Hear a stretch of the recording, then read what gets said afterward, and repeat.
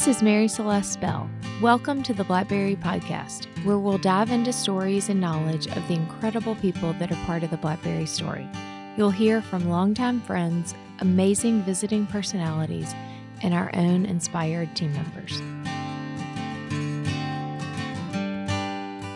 On today's episode, Blackberry's Vice President of Food and Beverage, Andy Chabot, sat down with wine importer and dear friend of Blackberry, Eric Solomon. They discuss Eric's unconventional path from being a rock drummer to promoting amazing obscure wineries, how he met his wife because of a bottle of wine, and the profound beauty of imperfection.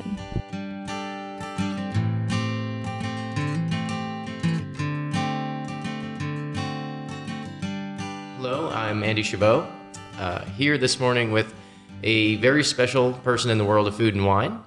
He is known by a few accolades. He's been the Wine Personality of the Year by Robert Parker.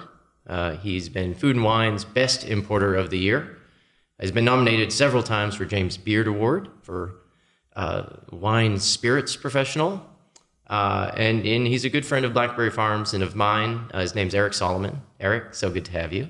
Thank you, Andy. So Eric, I know you, Eric Solomon, today.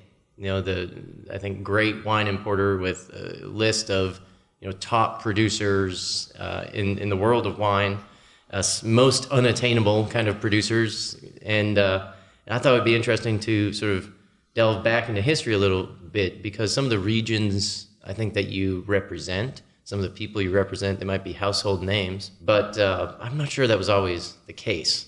But I want to go even maybe further back. And just here, because there are some things I think even I don't know about you, such as... Oh, it's going to be one of those kind of discussions? It may be, yeah. I'm not sure what I don't know about you, but I think there are probably some things. So the very thoughtful, seemingly gratuitous coffee I was offered was really truth serum. It was, yeah. I'm in trouble. You'll see soon. But really, where did you grow up? Where are you from? You've asked that. Those are a lot of thought-provoking preludes. So, and as the son of two clinical psychologists, I am processing all of this, and I may actually shut down and go into withdrawal here. But please don't. So I grew up in the South. So one of my many, many attractions to Blackberry Farm and this place and the setting, the culture that you've created here is I am a product of the American South. My father, who was from New York, graduated from Cornell, got his doctorate from Cornell as a clinical psychologist. Oh, wow. So his PhD was clinical psychology from Cornell. And he had an internship at Duke, Chapel Hill. Okay. And then we were... obviously, from birth and our early years, we grew up between Chapel Hill and Greensboro. He started the Department of Psychology at what is now UNCG in the mid-50s. Wow, okay. You say you have siblings? I do have siblings. I'm the oldest, so for a long time I was convinced that I was an only child until, there was a reoccurring theme at Thanksgiving, and these two other individuals that had the same last name were always there. So yes, an only child in heart and spirit, but with two siblings. So was wine part of your upbringing? Actually, not at all. And in fact, I had a great conversation with one of the great human beings that happens to be in our industry profession, Frank Stitt. Oh, yeah. The acclaimed chef based in Birmingham, Alabama, very much devoted equally to wine as he is to food. And Frank and I, over the years, have become very good friends. And as the years and the friendship have evolved, we learned that we're same age. I was technically the better vintage, but we're the same age.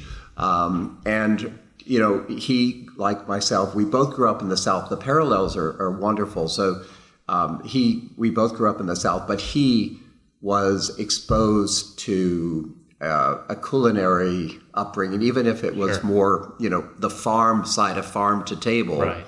My parents were intellectuals, both of them. Both were therapists. which often explains why I'm in the wine business. That What explains else a was lot left? of things, I think. But I would say that we had a rich upbringing intellectually. We were taught to read and learn. If we had a question, we were directed to, in those days, there was no internet, of course, but a book. Right. And in the book, or the chapters of the book, we would find the answer to our question. So we were given that very rich intellectual You're saying empowerment. Your parents sort of directed you. They wouldn't, as a little, the teach you to fish versus give you a fish. Exactly. Kind of So wine was not foreign in our whole household, but it wasn't a part of our lifestyle. I mean, they are both born and bred in America, right. and did not travel extensively outside the U.S. So they would appreciate going to a good restaurant and a glass of wine, but it wasn't really part of our daily, even as a young adult, daily upbringing. I think probably in the United States during that era, it wasn't a part of a lot of people's lives. It seems wine consumption in this country just wasn't close to what it is now, as far as I know. In those years and decades, America was, if you think about the shows like Mad Men, for example, America was a spirits drinking, martini, the famous 2 martini lunch. Right. So wine was almost a sort of, wine had 2 manifestations, either a cry for intervention, and it was all about, cheap and cheerful, or it was somewhat elitist, snooty, kind of elitist, kind of thing. But it wasn't a comfortable, normal part of a beverage to accompany a meal.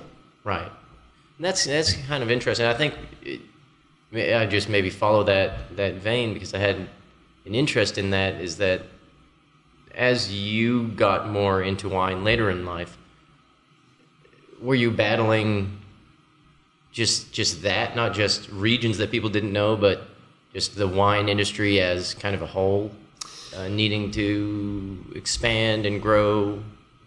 Do you mean fast forwarding once I've entered the wine business? We can get back to that because it's a little later, in your story. But so I was interested in that. I started really enjoying wine. I would say my real love and intended profession in life was music. Sure. In fact, my brother was rummaging through family photographs, which, in that period meant a Polaroid. And clearly they literally fade and disappear over time. So my brother, who's definitely the nerdier, geekier of the two of us. Is he really? Very much so. He's an IT genius, Gotcha. and I'm an IT disaster. And he's much smarter and practical than I am. But he was basically going through family archives to save them during the pandemic when everyone had time on their side. And he was transferring them to a digital permanent format. And he came across a couple that he sent me a few days ago. And that's what you forwarded to me. Which I believe I forwarded to you. So it was, we've carbon dated them now. I think I was, there were 2 photos. One that was Eric Solomon at 11, and one was, I think, 13. And you could see upon close examination, the skin was getting more troubled in the 13-year-old picture than the 11. So music was first. Music was first. Yeah. And where did that come from? I mean, you weren't a wine family. Doesn't sound like you were a music family. Actually, to the contrary, even though wine would appear occasionally, as a special occasion beverage in the household, music was always there. Wow. Neither parent were practitioners, but they both had different types of music they loved. But television existed, but between the 2 psychologists wanting to control how much television, and in hindsight, rightly so, we would read and we would hear and listen to music. So we would either actively listen to music, or de facto the house would be full of music always. And they also took me to concerts. I see. From an early age. So what drove you to you got into percussion, into drums? Yes, when my parents would talk about my love of music, they used the fancy P word, percussion. Sure. Because it sounds more erudite and noble somehow. With my buddies and when I would describe my love of music, I was a drummer. Right. And so did you have like a group you were playing with or something, and they needed a percussionist, or were you that drawn came later. to I was drums? actually, it was kind of like, imagine, when you study martial arts, which I did also, it was one of the things I loved Really? growing up. I was at one point Taekwondo and semi-competitive kickboxer. I knew about kickboxing. Yeah, Well, because Taekwondo preceded I that, see. and sort of classic karate. And, one of the things about martial arts is you spend weeks, years, decades practicing the movement. Right. And so I had that foundation, and also being in the Boy Scouts, and people that know me now can't imagine how that organization, A, allowed me in, and B, survived me. But I was actually in, at one point, the Eagle Scout program, and there was something called the No Match Club, where we could learn to start a fire Right. with no matches, matches, of yes. course. So I had that side of me that was very passionate and free-spirited, but I always had an interest in things that demanded focus and grounding. So martial arts, Boy and Scouts, study and and I think so to answer your question about music, I practiced in martial arts, the kata. I practiced all my rudiments. I took lessons. You saw the photo. I looked either scolded or focused, depending on. Serious was the Very word serious. that I used, I think, when I saw it. I mean, you weren't smiling. It was a classic sort of young guy photo, in my opinion. Exactly. I didn't have facial hair, so I had to look, I had to look tough. like I'm not going to smile because I won't look serious. Right. But I didn't realize that at the time, but that interest in application of martial arts and even the structure, if you will, of going through the ranks of the Boy Scouts would serve me, because in music, the way I embraced music, I listened voraciously, and I would go to hear live performances from classical to jazz to James Brown, I mean, everything. But then I would sequester in my room and practice. Practice just myself, practicing to music. I would take lessons. Even at that young age, I was taking lessons from the principal percussionist then of the local symphony orchestra. And he in turn would take me to concerts, not just classical, but as I mentioned, James Brown And to hear a lot of R&B and soul and rock, and so it was this great confluence of influence. So it was only later, and I think one thing you know about me, Andy, as do others that know me, I love surprises if I plan them. So the first time I decided to play with others, and then ultimately a live gig, it was very well practiced. orchestrated, I should think. It was very well practiced and orchestrated. That's interesting. Because I do know you and how you like to sort of know the outcome a little bit, or plan the outcome and then figure out how to get there. And then look as if I'm pleasantly surprised with the outcome. Exactly. Well, when it does happen, it must be nice. But to know you playing a live gig, that kind of a thing. I bet there's always someone in a band that's like, we should practice more, everybody. Was that you? It was, and again, it was this dichotomy of personality. I get bored quickly, and I'm restless. Yeah. So the concept of the repetitive effort, again, like in martial arts, like in graduating through the belt levels of martial arts, or through the different levels of Boy Scouts and your awards and diplomas and so forth. I don't know where it came from, but there was that side of me that practice makes perfection.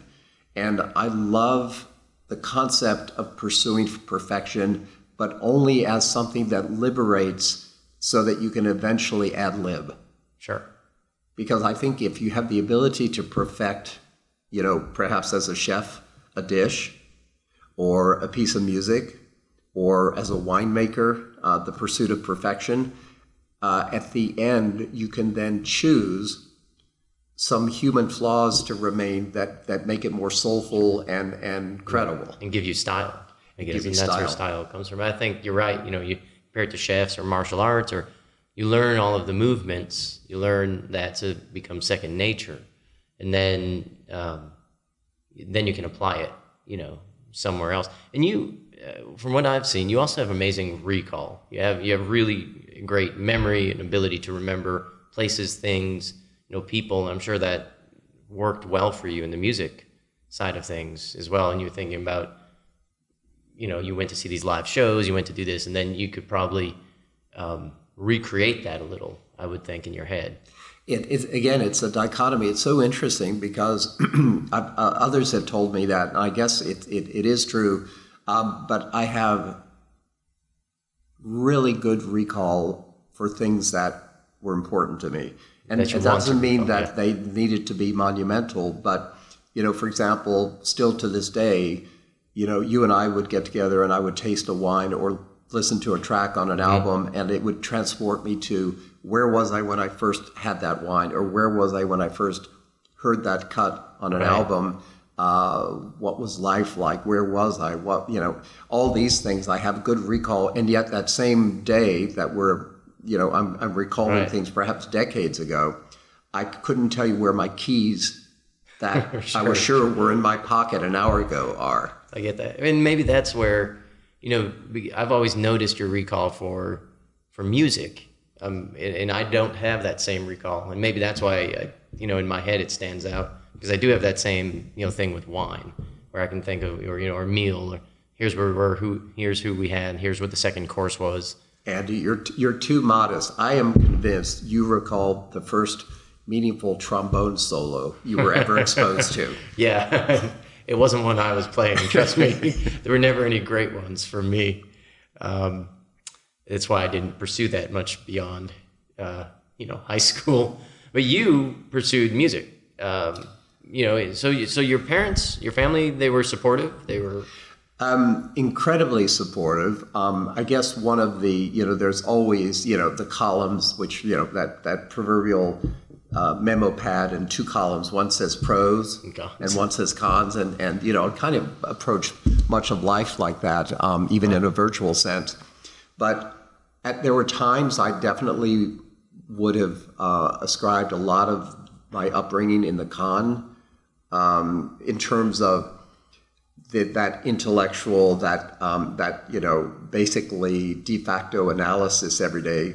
How do you feel about that? Well, I don't know. It's only a piece of broccoli, but how do you feel about it? How does the broccoli make you feel? Sort of upset. Later I would find that even though their upbringing, especially, my dad's generation, the Depression and so forth, and never knowing what was going to be possible economically, socially, politically, so forth with the war and everything after the Depression and then the war and so forth.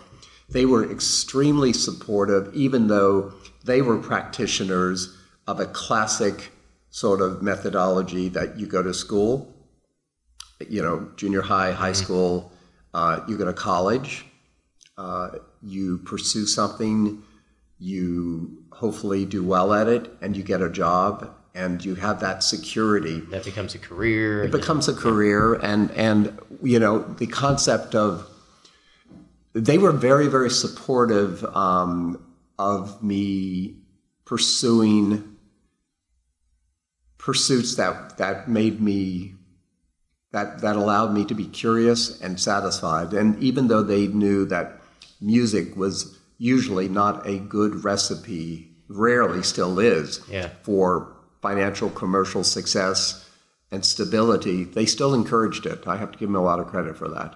That's amazing.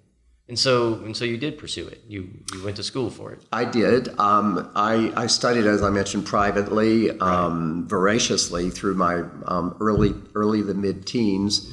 And then in my late teens, I think I was just about 18, 19, I decided that so many of my non-classical musical influences came out of England. The great rock bands of the late 60s and early mid 70s was kind of my sweet spot. You and I talk about wines and decades or vintages that are particularly milestone that have formed our love of Burgundy or the Rhone. And I have that same sort of categorization for periods where for me, music in the rock world was great, and the periods that were weak, where the harvests were really meager. Right. Bad vintages. Yeah. So I'm drawn to, keep in mind I was a product of that, sort of Woodstock. I was young, but still influenced. I was the last phase chronologically of the draft for Vietnam. Okay. And I actually had a draft card. Really? And the war was ended before we had to deal with that. But so there was, the late 60s, that whole, the late 60s, early 70s, that sort of period was powerful and meaningful on so many levels, socially and culturally. But I would say, for the most part, a lot of my influences and loves of music were, colored by the great British bands. And so I decided I need to find a way to go to England to be closer to it. It's like, a wine person like you or I saying, I've been drinking wines from Burgundy or Tuscany or Sicily. I need to go see this place. I need to pick grapes there. I need to, put my hands in that rocky, volcanic soil and understand the connection between that place and the product. Yeah. So I did that, and I'm thinking, well, I could just, go and hope for the best. But I took an initiative, and I wrote, you think about kids and writing a fan letter to bands. That was quite normal. Mm-hmm. But I did something else. I was a kid who wrote a letter to the principal percussionist of the London Symphony Orchestra. And I basically said, I had heard about him, of course, it's a highly coveted position, the principal anything in a world-renowned orchestra. And I was lucky because he didn't really take private students. He was so busy doing the classical music job, but also he was in high demand. So great rock bands, from Paul McCartney to Vangelis to, the roster. He was asked to go into the studio and put down the drum tracks. Rock musician. And he was young. I mean, at the time, he was an older guy to me because I was 18, but he was probably late 20s. Right. He was 10 years my senior, but he was only in his late 20s. And he must have fortunately thought, this is kind of novel. Yeah. There's some kid I've never heard of writing me, and he wants to come to London and study under me. And he said, why not? That's cool. Okay.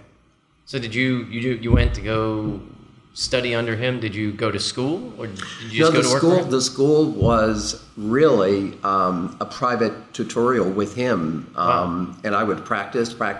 And so because of his connections, I was able to have sort of like a master class in person, one-on-one, and we would do drills, There'd be a piece of music, and we'd go through it, and then he'd, say, here's a record. Of course, we were more dealing with reel-to-reel tape and vinyl record, and he said, I'll see you next week. Between now and then, I want you to know this inside and out.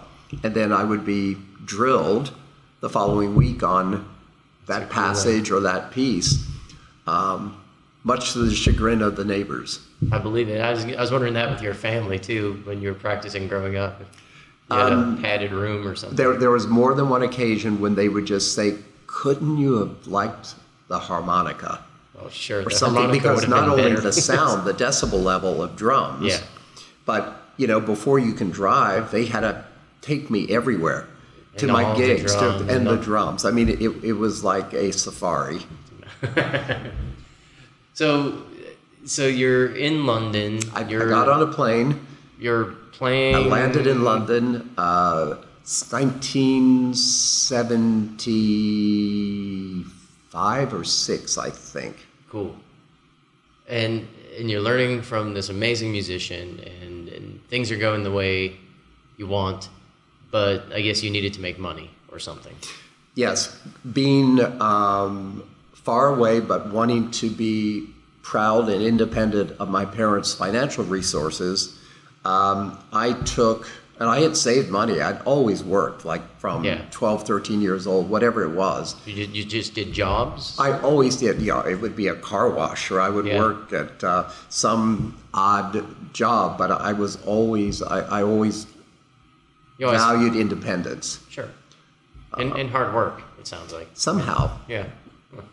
Somehow. And so to make ends meet, to have some, pocket money, literally, because of my status as an American citizen and the immigration laws and so forth, I was allowed to go there as a student, so I had a student visa. Okay. That I still had that passport, and it's funny, all the stamps. Yeah. And they're renewed, denied. Because at some point, At some point, you're not a student. You're not a student anymore. So I walked into a wine bar, and because I heard that they would hire for position there, which was kind of on the QT.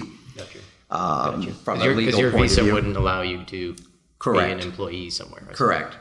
And so while at the wine bar doing very perfunctory, literally pulling corks out of bottles to bankers and stockbrokers and working people in London that would come in for a lunch.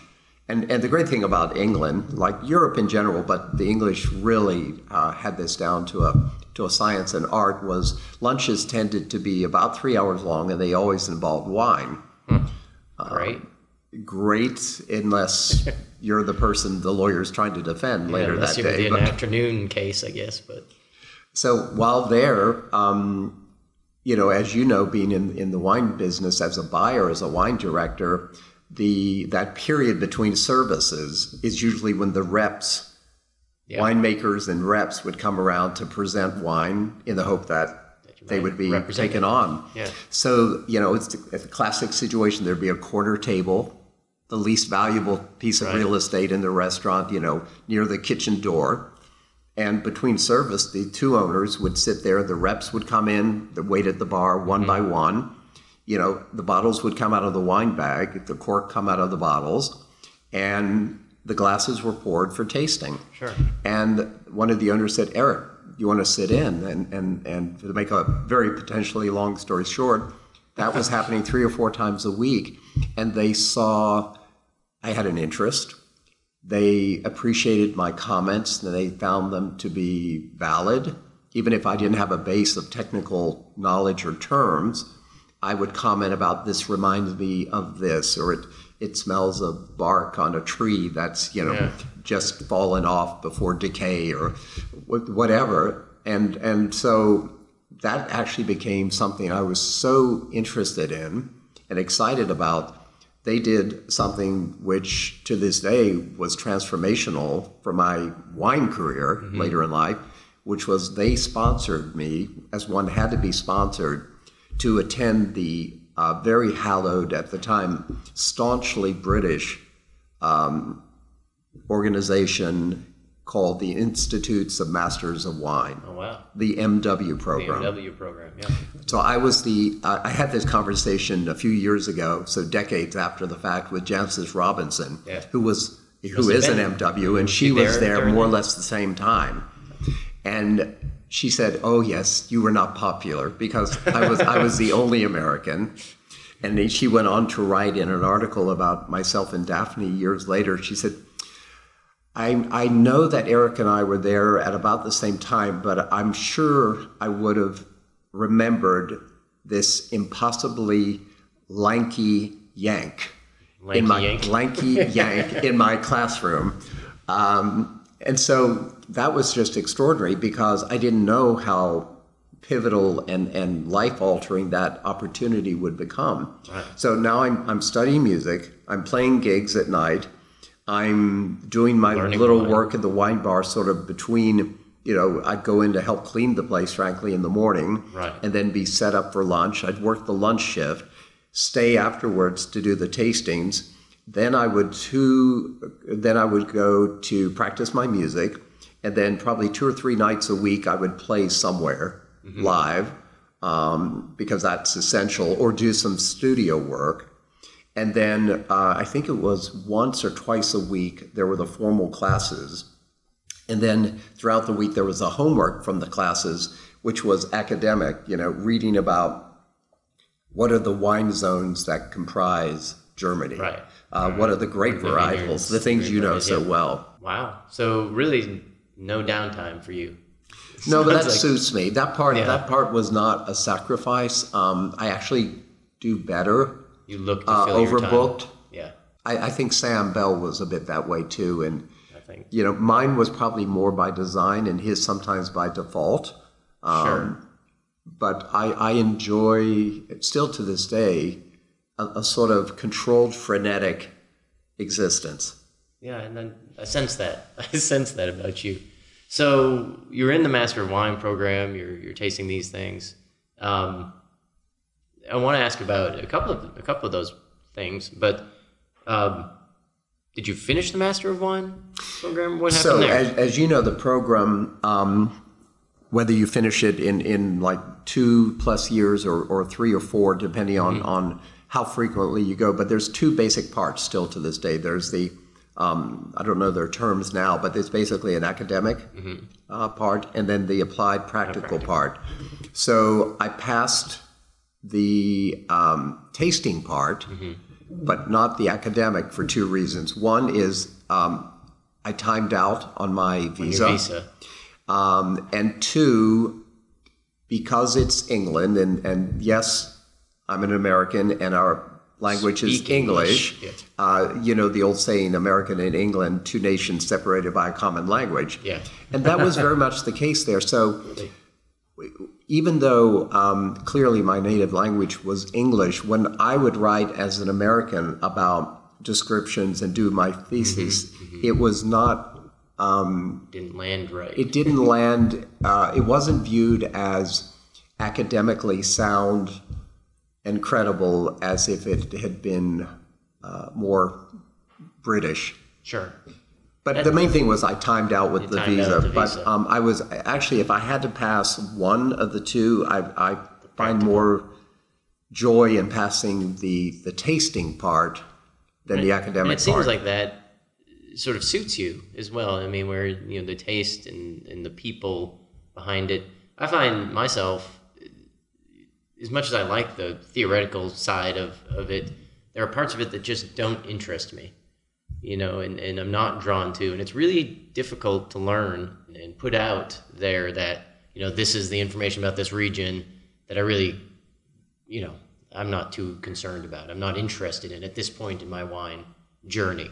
And sometimes I think with the theoretical side of that program and of other, programs, that you have to find an interest in it or give it up. Sort of a thing. I agree, and I think doctors and lawyers would share that similarly. The amount of pure cramming of facts and figures and math and data each requires, and yet what makes them excited is, for a lawyer perhaps, is the trial, a trial lawyer, getting up and speaking in a way to convince and sway based on, yes, that academic recall of facts and figures. And the same for a medical practitioner. Yeah, and there are some people that love the other side of it more too, and have a lot of trepidation about the practical, side of things too, or it takes all kinds. But I do find that, when I'm interested in something, particularly in the world of wine, I dive really deep, and other things. It's difficult for me to learn. It's sort of like you were saying with your recall. You recall things you're really interested in, but then other stuff isn't there as much. And I kind of wonder, does that in the world of wine, you seem to be focused in places that others aren't necessarily. And I wonder if that's because you're interested in those regions. The Roussillon, for instance. I think. Well, what drew you to the Roussillon? I'm jumping a little bit. No, but it's good because, in fact, it's so interesting. I take it as highly flattering today, but so many times now, fast forward to today, to current time, my company now 30 years old, so many people say, oh, wow, you do French wine? I know that you're famous for your Spanish wine. And I take that, it used to bother me, but now I take it as almost a badge of honor, because with the program, with the Master of Wine MW program, in addition to the academics and the tasting there in London, I was encouraged, and you're even required to do junkets to Italy, to France, to Germany. Everyone chooses a different place, or a place chooses you. So I was always, I think when, one of the things is, if I had stayed in the music business, I'm assuming that being good is not enough. Even being very good is not enough. You need to be lucky. You have to have a chance. And I think if I had stayed in the music business, but not having been either good or lucky enough to be a practitioner, I would have gone into the role of A&R, which is, a talent scout. Yeah. And in a lot of ways, I think I've actually achieved that in the way I built my company. So in that vein of a talent scout, you think about Clive Davis, one of the first people he ever signed up as probably one of the greatest talent scouts in the music industry was Janis Joplin. Right. And then years later, he signed up Barry Manilow. So it's not like a cookie cutter. It's just, and I kind of love that. Not so much the Barry Manilow analogy, but more the Janis analogy. Mean, but Barry Manilow also appeals to certain, people. Well, he has the golden ear, of course, and he knows what will sell. I tend to follow my personal interest and passion, and then hope it sells. It's a little less calculated. But to answer your question about the Roussillon, from the early days, I worked for a corporate company first. So when you left England, because you had to leave England. I washed up on the shores of Manhattan. So you went to New York. Late 79. Why New York? Is it just... family ties. My dad's from there, and my uncle had a sofa in a study where I could stay. And I had been in this big city, having grown up in the South, in smaller cities, and then a short stint in upstate New York, where my dad's career moved. Okay. And then from upstate New York to London. After being in London, I loved the opportunities and the excitement of a big international city. So I had family ties and an economic opportunity, read free rent, to go to New York. So it was New York, and I was hired shortly after that because of.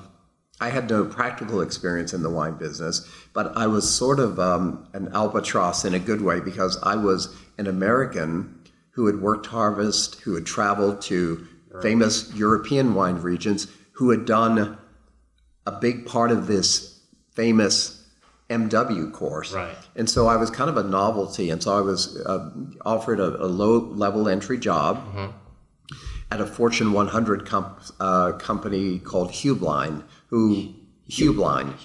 Okay. Yeah, based in Connecticut still to this day, and they made their fame and fortune by creating a little brand called Smirnoff Vodka. I see. A little known offshoot brand, yeah.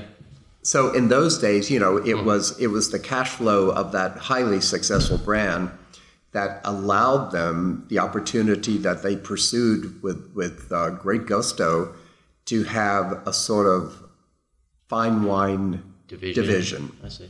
And it was great timing, because they had just formed that fine wine division, and I was this young read, we can get them for cheap. Sure. Just back from overseas, but I had been tasting all these wines, and I had been to these regions that my colleagues were brushing up on in order to sell the wines from. Right. But I had been there. I'd worked the harvest. I knew them. Yeah. So I was hired, and I was there almost 9 years. And by the time I was my late 20s, I was in charge of a portfolio of $80 million worth of revenue to the company. That's huge. So it was a new division. What was the focus? What was the goal? What did fine wine mean? I mean, around 1980, it sounds like. So what did fine wine mean? Was that French wine? Yeah, it's a great question. So the company, exactly. So most of the DNA of the company owned Beaulieu, BV, and Inglenook. So there was the American side of the fine wine, classic, especially in those days. I knew and met and tasted with Andrei Chelichev at BV, and so BV was like America's classified growth from Bordeaux equivalent, and deservedly so. True. They were great wines, especially in those decades. They were arguably their best. So this wonderful opportunity and this division, we were the original importers for Bouchard Perry Fils, which is now, it's had, like the music of the decades, it's had its golden days, its meager days, and then, of course, when the company was, in my opinion, rescued by Joseph Henriot and his family, it's now back to its glory days of being one of the most sought-after vineyard landowners and producers in Burgundy. So we had Bouchard Perry, we had La Doucette from the Loire. I personally brought Joseph Henriot's own champagne into the company. We were the importer for Christian Moex. Wow. So I was going 2 or 3 times a year to France and had the privilege and pleasure both of dining with Christian and his wife in Pomerol at their home. So you were getting to travel again to Europe, and this time actually legally, I guess, and working. It was remarkable. Yeah. I to this day, even if I had gone on to something other than wine, I was given such a great opportunity, and those were heady days. Business was good for everyone. The economy was good. Wine was exciting. Growth was measured in like 18-20% annually, whether you worked hard or not. And it was just great. So the fine wine division, Chapoutier was part of that division a few years later.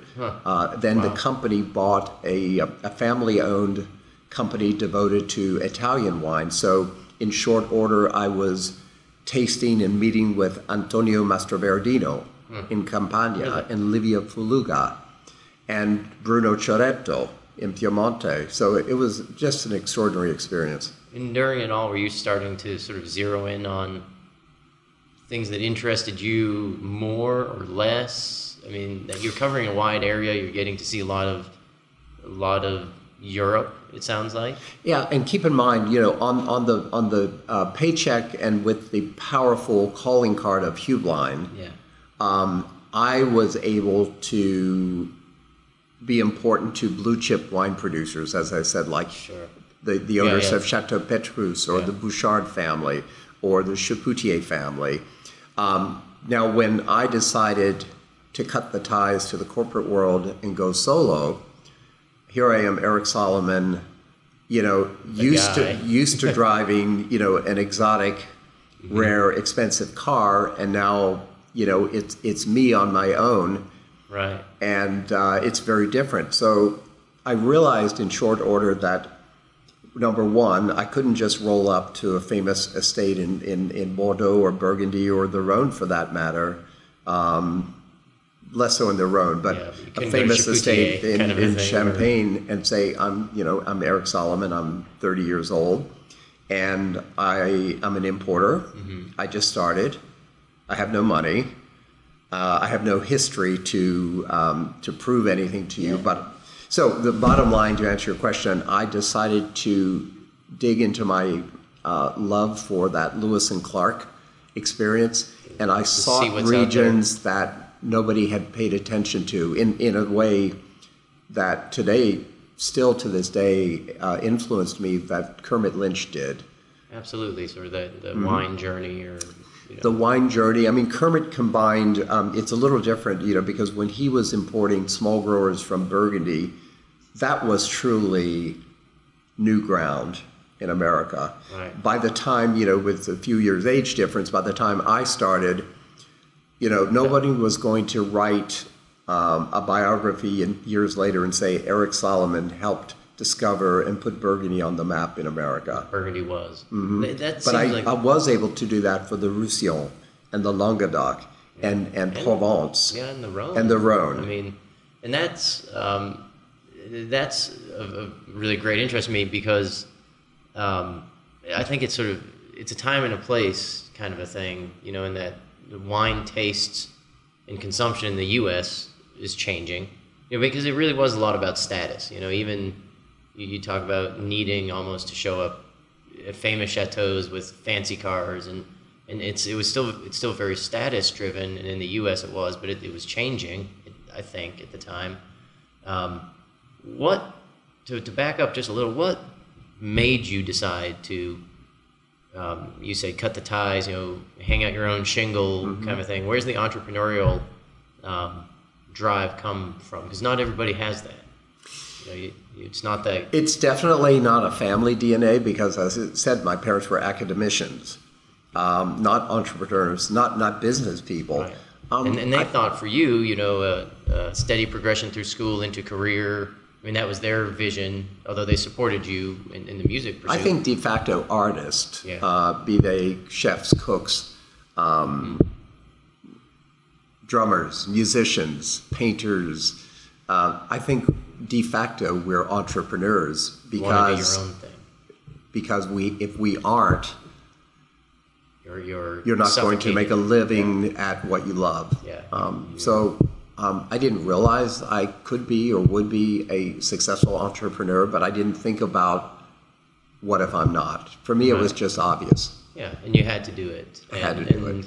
And sometimes it's you just by chance and happenstance, and then so you go out on your own, and you're going to Europe, and you're saying, I can't really afford to go to Bordeaux. I can't go to I couldn't afford to go to Burgundy. Bordeaux even to drink the wines I used to have at lunch with the producers I represented on Hublein's dime. Got you. So now you have to find something else. Absolutely. And that's what drove you to Roussillon? Where'd you go first? I could get very romantically poetic here and say that I've always been, it's the southern thing. So I've always been drawn to the South, in America, in France, Provence, in Italy, even though I still to this day, Nebbiolo was one of my three, desert island grapes. The entrepreneurial talent scout, adventure seeker in me was more interested in Calabria and Apulia and Sicily. Sure. You wanted to go where I like others the backwaters. Kind of tread new ground, mm-hmm. Kind of a thing. You had to start somewhere. I mean, you have a company with no producers. It's a brand new company. Yep. Where did you start? I don't know. I honestly don't know. Yeah, you and I haven't had this conversation, and nor have I had it with myself in a long time. So thank you for asking it. It's a great jar of the memory. But while I was with Hubline, one of my unofficial roles at Hubline in the later years was I was being allowed to share my opinion about trends and up-and-coming regions and/or producers. Sure. And there was one in particular, while still at Hubline, that I fell in love with, I was convinced was going to do great things, was in a sleepy, bucolic, gorgeous, right out of a Peter Mayle book, Provençal village in the Luberon. Now, the Luberon, is now part of the Rhone, the Valley of the Rhone, the Vaucluse. Yeah. But back then, it wasn't even an appellation. It wasn't even recognized by the French as it was VDQS. VDQS. Exactly. Yeah. And I found an estate there. I fell in love with everything. The aesthetics, the house, the long allée of trees planted, by Napoleon to give shade to his marching army that led to this old Provençal, you wouldn't call it a chateau, a beautiful mass. Yeah. And the ubiquitous olive trees on this hillside and old bush vines of Grenache on the other. And that estate I had teed up to bring in through Uline. And, you know, the corporate wheels often turn more slowly than an entrepreneur's. You know, they didn't need this. This was not going to move the needle on the P&L statement at the shareholders meeting. Right. So, you know, it was kind of like, yes, Eric, yes, you know, and they were kind of like, oh, you know, give this dog a bone and let him talk to them. But do we really need this? What is this? Right. And at that point, independently, I had decided to try and go on my own. So they were teed up. The relationship had been developed. But I'd been wooing them. I just didn't have this company with money and distribution clout day one to drop them into. Right. And to my great surprise and joy, they said, we're interested in working with you, whether your card says this big company or this entity you've called yourself European Cellars. So they were my first producer. That was the producer, Chateau Val Joannis. Huh. Val Joannis. Wonderful. And so you didn't have distribution. You didn't have any. They had never exported. I had never imported. I see. But you knew how to. You knew how it worked. Fortunately, I had, again, an extraordinary, I truly believe that even if I had financial resources, had I just decided to go into the wine business in the way I did 30 years ago for myself and skipping the corporate experience, I don't want to say I would have failed, but it would have been very different. That was such an invaluable, it was like my MBA.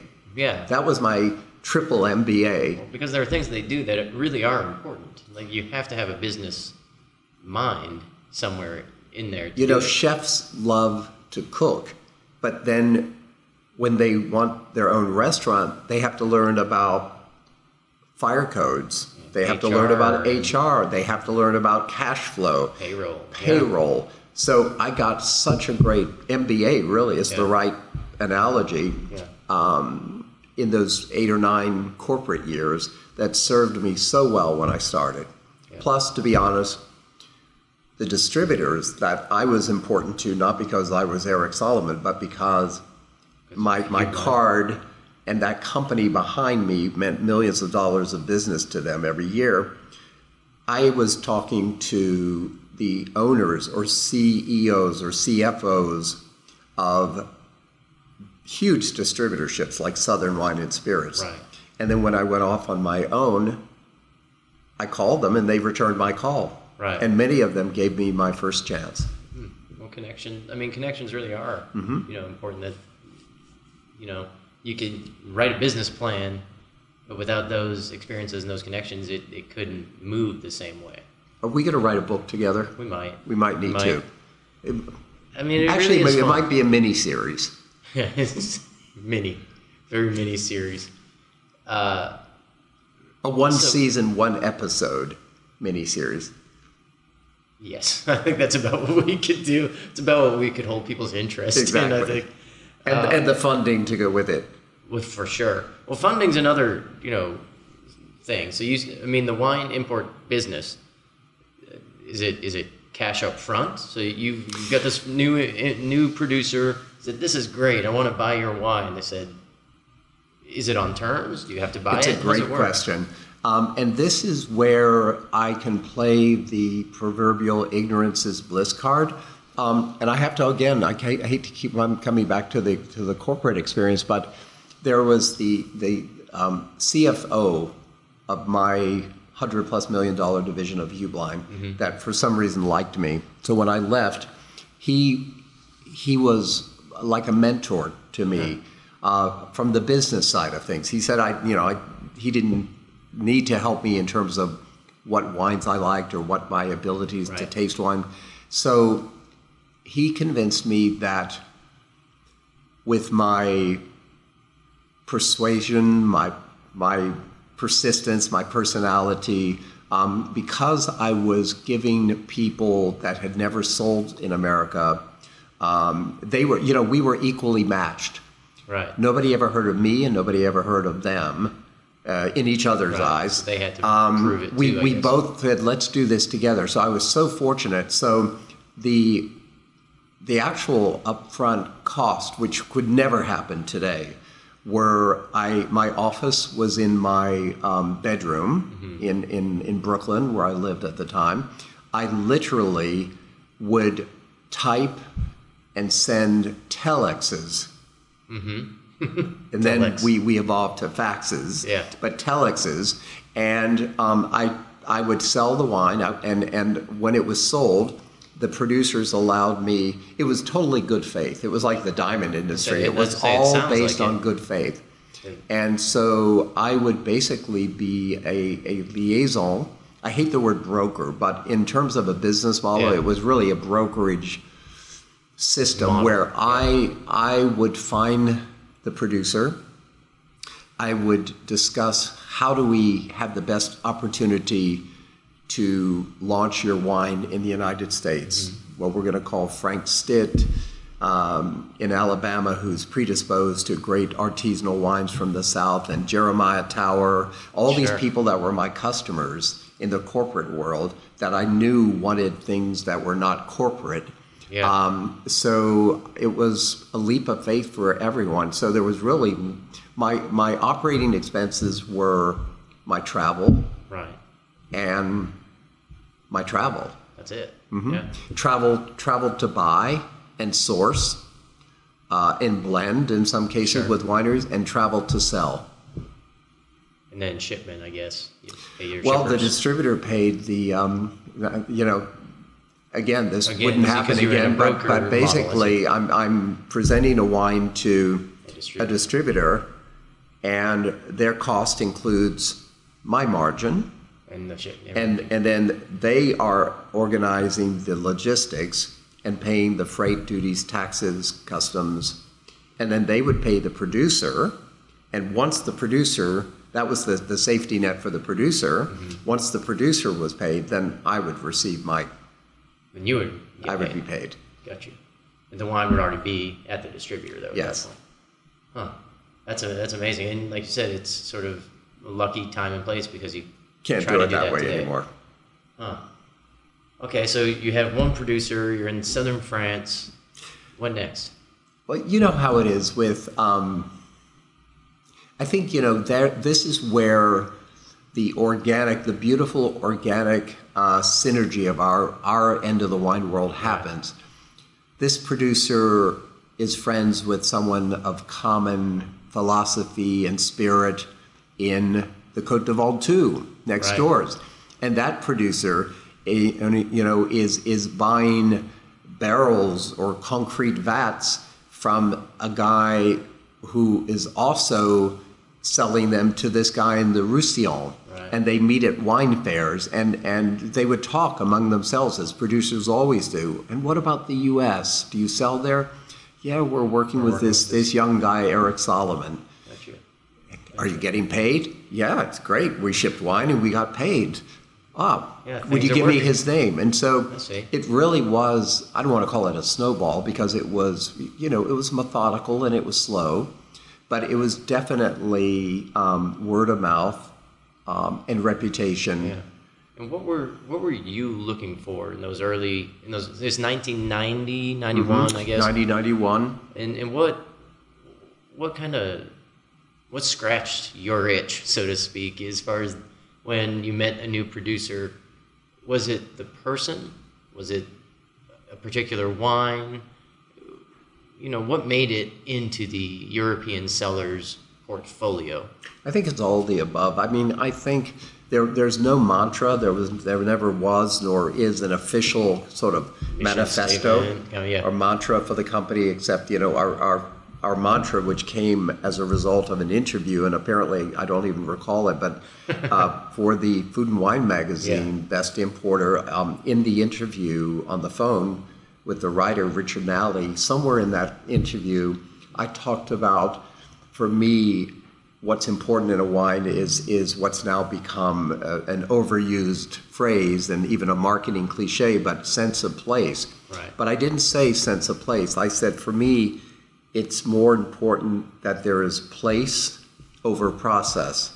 Right. And that he wrote that in the article, and people remembered it, and I really embraced my own words, and we actually registered it as a de facto trademark of our what's important to us. So the place, the people, the wine, and often, as you know, because you watch young emerging producers evolve as a wine director. You know, if you go into a winery, it's easy to see beauty in something that's already finished, polished, and near perfect. Yes. What I love is all the rough cuts in a studio, all the outtakes. Yeah. I like to go into a winery and I try and taste everything. Even though they want to show you what they want to show you, I'm like, what's in that vat? Yeah. What's the deal with that amphora? What is that old barrel made of chestnut? And I literally try and taste. It drives people crazy because they have an agenda. This is what they think I should have, or they want to sell or want to export. Right. And I like to taste everything. And I wonder, does some of that go back to, you know, when those people were presenting wines and you're working in this wine shop in London, you know, I found that when people are presenting wines, they're, in some cases they're amazing wines, but often they're the wines they're incentivized to move and to sell, and you have to sort of search out those more special things. You know? The real wines. The real wines, or, you know, we joke all the time about there's like one barrel of this made sort of thing. That's not the wine they're trying to move or to push, but they're the kind of wines that are. You mean like you did with my wife Daphne in her cellar with the special wine you and she made, that one barrel that spoke to you. Yes, similarly, where you know, that one is the one, you know, that I want, that I think works for me, you know, that excites me, sort of a thing. And I loved, and still, I shouldn't use the past tense, it's probably the part of my job to this day I would miss most if I, for whatever reason, wasn't in the business anymore, which... It's searching out that... Well, it's just, I love to, it's like going through,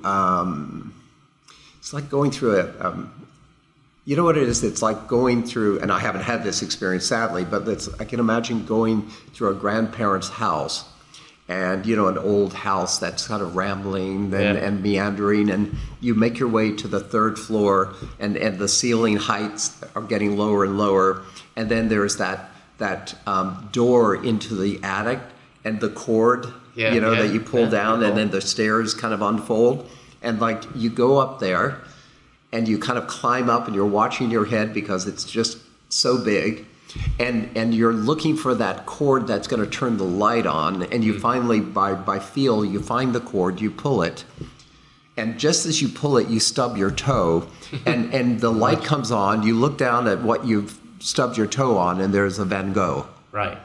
Yeah. Now that's a very poetic story, but it kind of is what happens. I have found, not Van Goghs, but I have found some of my most, by my definition, interesting, compelling, story-worthy missions to introduce to the world wines that way. Where the wine didn't even exist, the components did, really? But the wine that we know today, I mean, a case in point is a wine you've been a fan of, and I thank you for giving it a home for decades, is Domaine La Janasse. Sure. I think it was my second or third estate I signed up in my company. Okay, now it's famous. It's an icon. I mean, people know Janasse. Back in 1990, when I went there, it was the father, who was really a farmer, and they bottled wine at the estate, but they didn't really have a long history of being a winery, exactly. Yeah. They were grape growers, farmers, vignerons. And the dad had his young son, Christophe Chabot, in the room, and we're tasting in that same fashion all the materials. Every barrel, every foudre, every concrete vat. And there's one that stood out to me, and I said, what is this? And he went and found an old map, and it was perfect. It was like something worthy of a Ken Burns documentary where the map is rolled out, and And so he said, this wine you're tasting is all Grenache. It's from a vineyard planted at the time, probably 80 years ago or 70 years ago, and it is right on the border of Beaucastel vineyard and the place, the vineyard and site of Beaucastel. And the name was very Provençal. It was called Chopin. Chopin, yeah. And I said, that's just so special. Why can't we make a singular wine? And he said, well, we can't use the name because it's that's public domain. And I said, well, anyway, it's a funny name for an Anglo to pronounce. Yeah. So I asked for a piece of paper and I started scribbling. So we just shortened it to Chopin. Right. Not like the musician, but Chaupin, Chopin. And it was born, that cuvée was born that day. My favorite wines, yeah. And it went on to be, Robert Parker loved it, Jeb Dunnick has loved it, you've loved it, Decanter Magazine, and it's, people that follow Genasse, it's one of their most sought after wines. So it was great to be part of that because it gave birth to a wine they didn't even have. Yeah, and they weren't thinking to have. No. And the son was in the room at the time? He was very young, Christophe, but he sat there because he was, at a young age when you work on a farm, as soon as you can walk, you're working. You're doing something, for sure. So he came in off the tractor or whatever what his chores were that day. And, in a typical metaphor for a family hierarchy, he got the lowest. We were all sitting on wooden boxes on the floor. He got the lowest one. But he's taken over. I mean, he and his sister Isabel. That's one of the great things about a company that's now in its third decade, 30 years, is I've been able to watch with almost a familial pride and satisfaction the passing of the baton. First, in many cases, the parents stopping to sell their grapes to a co-op or to a négociant and bottling their wine themselves. That's sort of chapter 1. And chapter 2 has been the passing of the baton of those parents, like at Genasse, like at Chateau Pesquier, like at so many, to their sons. And now even, and then, I've been to their weddings and sadly some of their funerals. And, I'm now watching their kids, so the grandchildren of the founders that I started with. So even though Daphne and I don't have children, I have this extended family, in France and Spain, in Switzerland, in Italy, where I also worked for years, of this extended family of wine people that kind of complete my otherwise numerically small immediate family. That's really fun. And what do you see happen most with generational change? I see everything. I see good and bad. Yeah. Mostly good, but... What is bad generational change? Is it like becoming corporate? In my world, there's a little bit of that, but I would say in my world, the thing is, and this, I don't mean this to sound pejorative, but it's important to evolve. And evolve doesn't need to mean get fancier. Or more modern. Or more perfect. Yeah. Sometimes for me, actually, it's the opposite.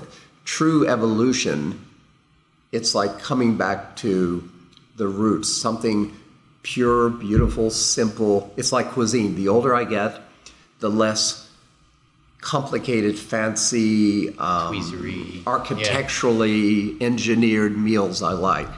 Right. And you give me a great product, a fish, a piece of chicken, whatever it is, a vegetable, and if you throw in the element of a wood fire, I'm happy. Right. And I would say that from the early days, and it wasn't even fashionable then, just as a natural course of my work, I was drawn to wines that tended to be less interventional in terms of a lot of makeup, a lot of new wood, or all the tricks of a modern winery. Not tricks in a, but maybe just things like sorting table and tables and things that make it I too like polished something, and too perfect. and you know this about me and my wines, and it applies to architecture and design.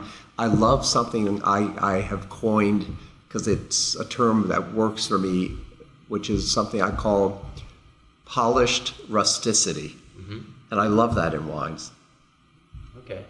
I do too. And I tend to find that the wines that appeal to me most have personality.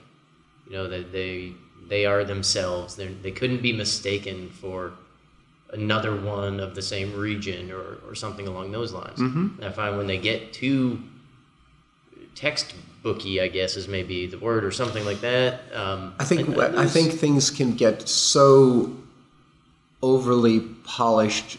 They're technically brilliant, but they no longer give me what I call my goosebump moment, or it lacks a soul that I look for. And for me, a soul in a wine means it doesn't have to be perfect. It needs to be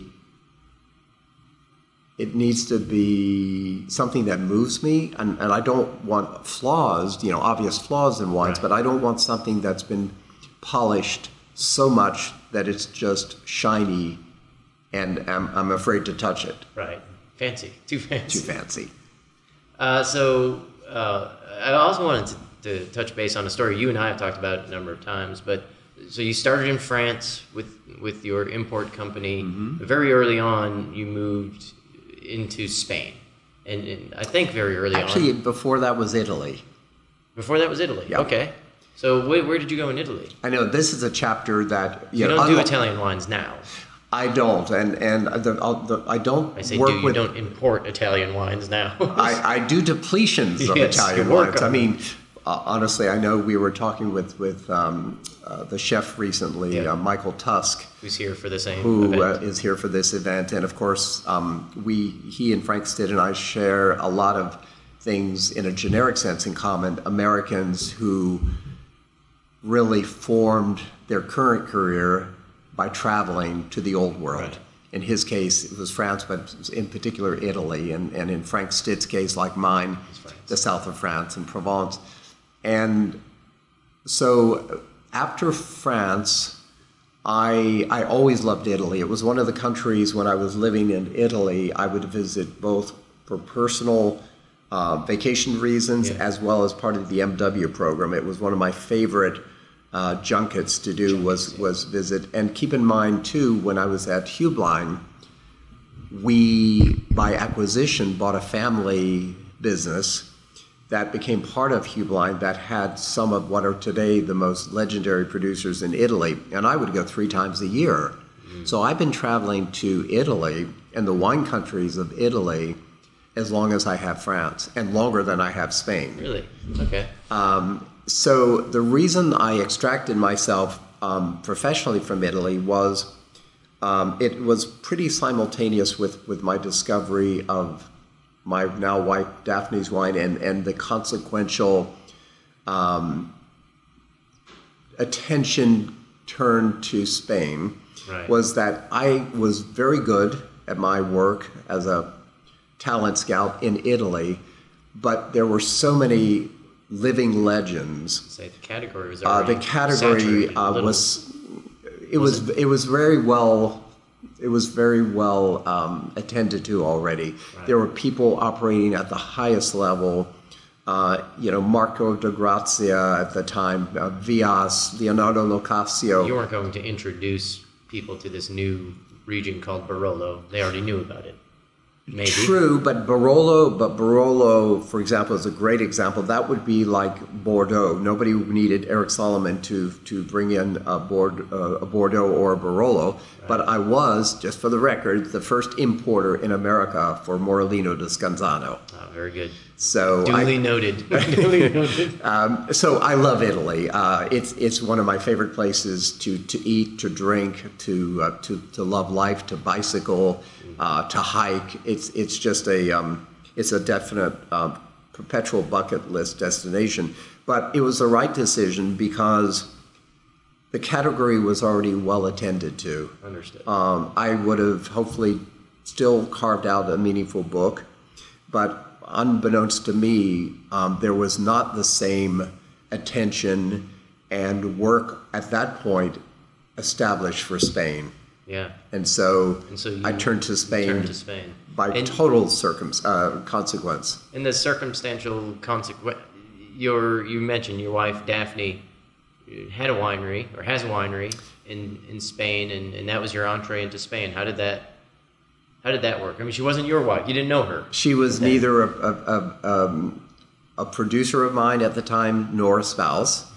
And what happened was she had read through different publications that I was a sort of emerging talent in the import business, a young Turk, right. kind of clawing his way through the ranks of interesting wines from France and Italy.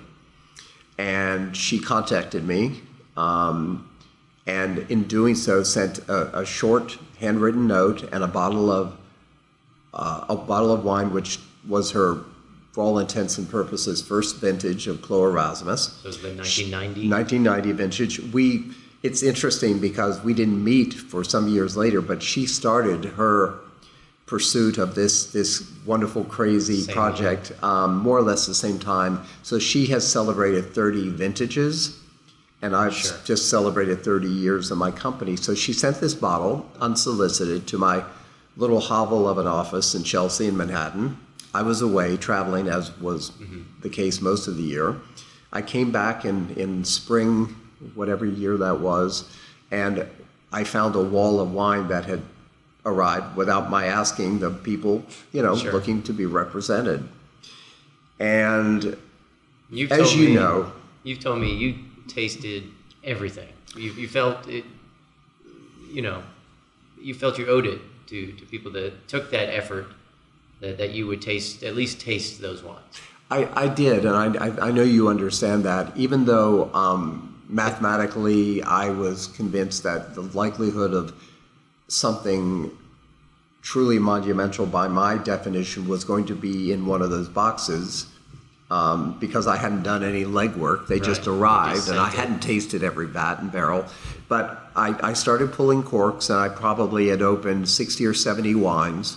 And I know it sounds silly to probably a lot of people who might be listening, but we talk about tasting and trips and things like that, but it ends up being a lot of work. It feels like work instead of maybe a nice day at a wine bar. There was nothing glamorous, I assure you. That office was very unglamorous, and that moment at the end of a day, at the end of a week, a month, a trimester of travel, I did it because somebody had made those wines, and somebody, it wasn't as obvious or easy, somebody had found a way to get them safely without breaking through the U.S. Post. Yeah, they had done legwork. They had done a lot of legwork, and I thought, to not respond, they were going to be wondering, did he ever receive it? Right. Did he receive it and just not like it? And I didn't think that was fair. That's very, and so I tasted everything, and I sent a note to everyone. But I finally got to one wine. It was probably 3/4 of the way through the tasting. And at that point, as you know, when you're working that feverishly, you're not even thinking. You're cutting or pulling off a capsule. Yeah. You're uncorking it. It goes in the glass. It goes up to your nose, to your mouth, and you're already, subconsciously opening the next bottle. I actually think it's a great way to taste. I mean, I think things really stand out, good and bad. It's like speed dating. Yeah. You're like, without the whistle. Yeah. And literally, I was already on, if not manually, psychologically, on to opening the next bottle, and the wine I had just tasted literally stopped me. So I actually picked up the bottle and looked at it again, and it said Clos Erasmus. Well, I'm a Francophile. I spoke French, and I knew that this is probably French. Clos Vougeot, Clos Erasmus, Clos quelque chose, whatever. And then I'm looking, and it said Priorat. And I'm like, I'm pretty good with even the non-Appalachian names of places in France. And then it said product of Spain. So I'm like, what is this? Yeah. And I tasted it again, and it stopped me. I did finish the tasting. You finished the last quarter. And I think there were 5 positive responses in general, but none that moved me like that wine. It was truly one of those moments where I was stopped in my Venice tracks. Yeah. And so she had put a little handwritten note in there, Daphne Glorian, and a fax number. Now, keep in mind, from when she dispatched that, and I tasted it, she knows better and remembers better, but it was probably between 3 and 5 months had passed. Right. She had almost forgotten she had sent it. She was somewhere traveling in Burgundy or somewhere, and this fax found her. And I said, I just tasted this wine. I don't know, would you have 100 cases? And that was her 1990 vintage, and her total production that year was like 102 cases. Right. But I'm like, great, 2% samples. Yeah. So had she sold some of it, or were you able to get 100 cases? That'd be a tall order even today. No, the great thing is she had actually, there had been one sort of experimental vintage, prototype vintage, the 89 the year before okay. that she made kind of communally with Alvaro Palacios and René Barbier and Joseph Louis Perez from Martinet, that where each person's vineyards that they owned individually, kind of those grapes went into the communal vat, literally. And so the 89 Dolphy from Alvaro, the 89 Mogador, the 89 Mas Martinet, and the 89 Erasmus are all the same wine. They're all the same wine with different labels. Different labels. Right. So she had sold some of that. Her first customer, keep in mind, the Priorat, even Spaniards didn't know what and where the Priorat was. Her first customer, because she had been working as a liaison source person for Wilson Daniels, based in France, and she was dealing with Biondi Santi, the great iconic producer of Brunello. And so they had started a small import company, and so her first customer for Clos Erasmus was Biondi Santi. Wow. And I was second. You were second. That's amazing. And so you bought some of the wine, you were selling some of the wine. How long until you met? Almost 2 years before we met. We corresponded. She came to New York. She was working for an English master of wine as his boots on the ground in France to go check on the estates that he represented in his import company. And she was on a trip. She came to the United States, and we were supposed to meet. And I was in Chicago, and it was winter or near winter, and so I was stuck there with the snowstorm. Yeah. So she made it to my office, but I didn't get back in time. So the elapsed time was nearly 2 years before we would meet in person. And she then was already 5 vintages into making wine. Four or 5. Yeah, good 4. Yeah. Okay, so then where did you meet her? In my Havel office in New York. On a subsequent trip, she came back, and we met there. And then, we talked, and we talked about, my scouting trips. And she said, well, in the context of working for that MW and Wilson Daniels, she knew lots of good growers that were not represented. So we actually met in France. I took a plane to France, and we met in Avignon and made a trip to the Roussillon together. Wow. And to Sancerre. My first Sancerre producer came because it was Pascal Jolivet, who already was well represented in America. But Pascal, I can't remember. I think it was. It was probably Wilson Daniels at the time. Okay. And Pascal was lovely, and we had a meal in Chavignol and in his cellars. And Pascal said, well, of course, I'm working exclusively in the United States, but I've got a young grower that I buy wine or grapes from. You should check him out. And so it was that kind of a thing. Word of mouth introduction. Well, did Daphne also take you into to Spain some? Yeah. So of course, scouting trip together in France. But of course, not my first time in Spain, but my first wine trip to Spain was to see this only winery I've represented from Spain, which was Clos Erasmus. And then once there, of course, meet my neighbors at Capsanas in the Montsant next doors. Here are my friends that make wine in the Priorat. This is Juan Carlos Lopez de la Calle from Artadi, Peter Sisek. I mean, so the opportunity through a fellow winemaker to meet like-minded winemakers who were yet to be represented in America was great. So, and you were sort of opening up new regions too, to some degree, I would think, or they're Always. showing the U.S. People, new regions in Spain. And Spain must have, and to this day, I think Spain is sort of the Wild West as far as what it could be, as far as you get a wine from this region. It could still be a lot of things outside of a few regions that have some really strong rules. yeah. Other regions don't have strong rules. They have maybe some tradition or...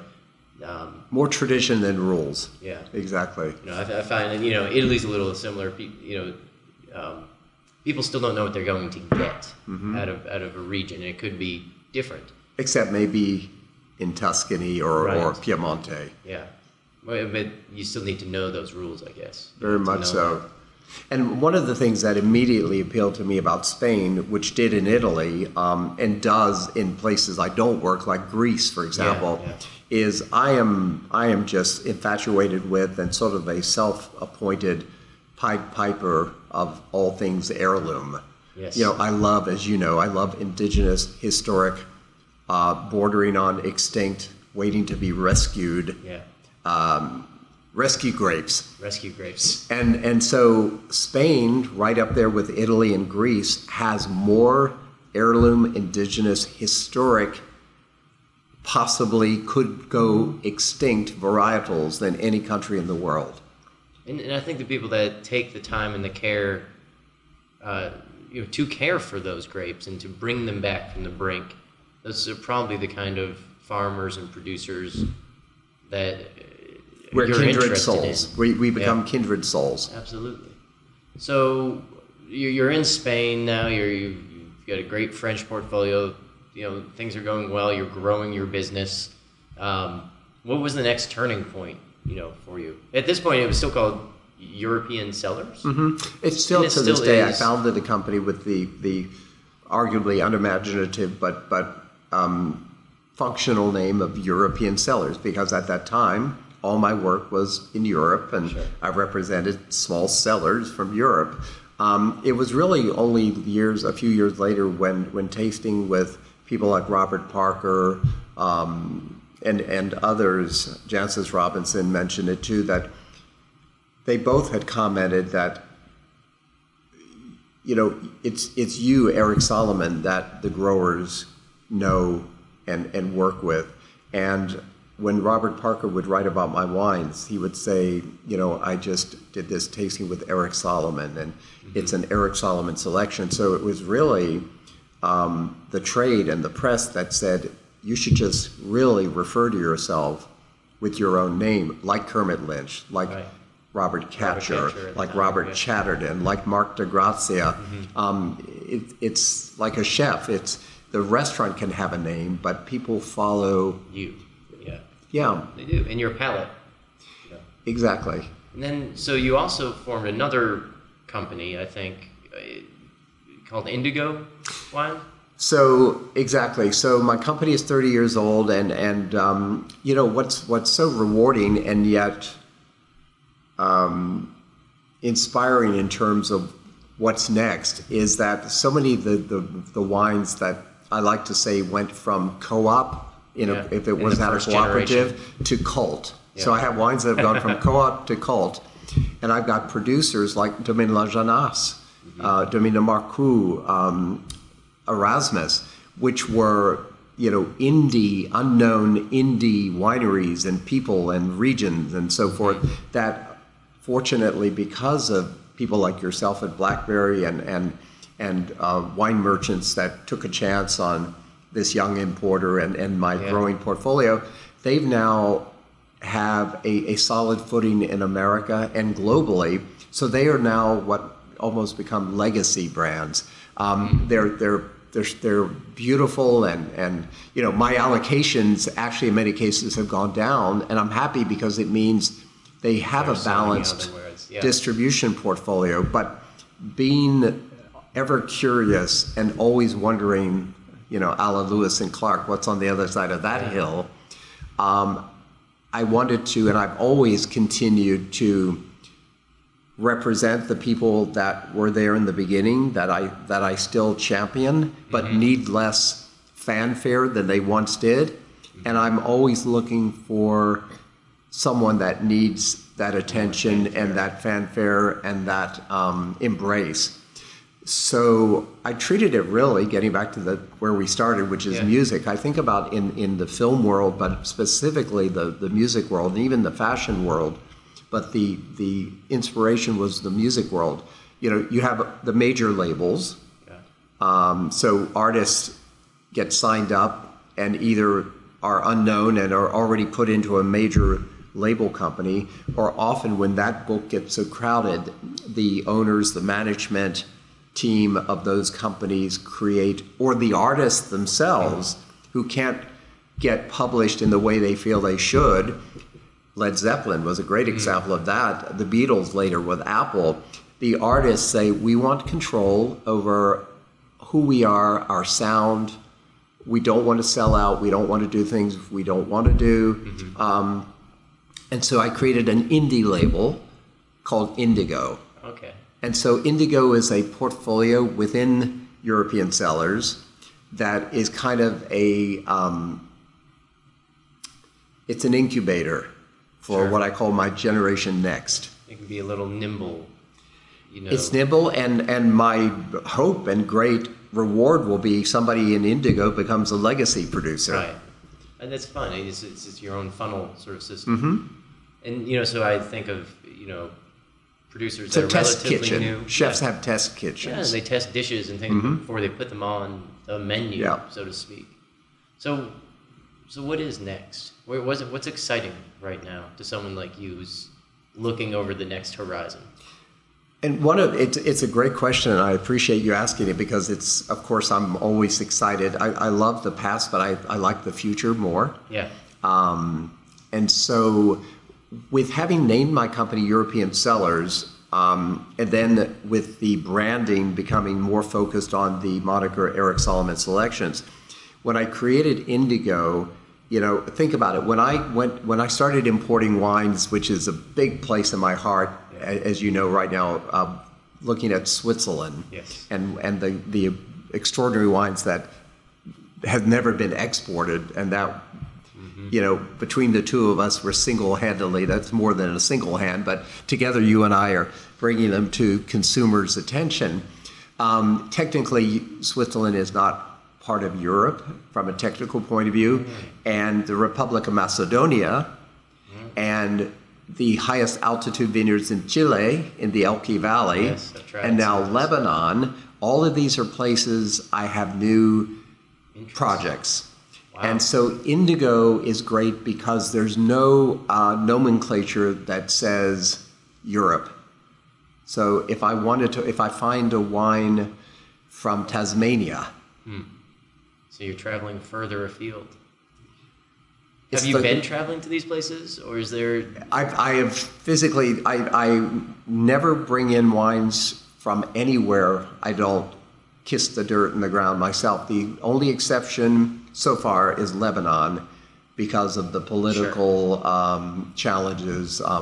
But it's been a place. It's been on my radar. The country, the culture, the people, the cuisine, and there's a rich and very old tradition of winemaking there, and very few wines, make it to this. Very few in this country, and most of them that come to this country because it's a security blanket in a way. So many of them had hired great consultants from France, from Bordeaux, and so they're encouraged to make wines with Cabernet. And French oak and Cabernet and so forth, and starting a project with one of the oldest wineries in all of Lebanon called Domaine de Tourelle in the Bekaa Valley, the highest altitude vineyards of Sanso and crazy white varieties that nobody's ever heard of. And we are launching that late fall. Wow. I'm super excited about that. I can see that. I mean, I know people will be listening to this, but I can see your excitement, like your face. As I've seen over the years when you talk about things, wines that really excite you. I'm a terrible poker player. Yes, I can see that. I'm excited about it. It gets me excited for that wine and for everything that's coming. Well, Eric, I want to thank you for taking the time to talk to me today. Thank you for what you do for us and for Blackberry.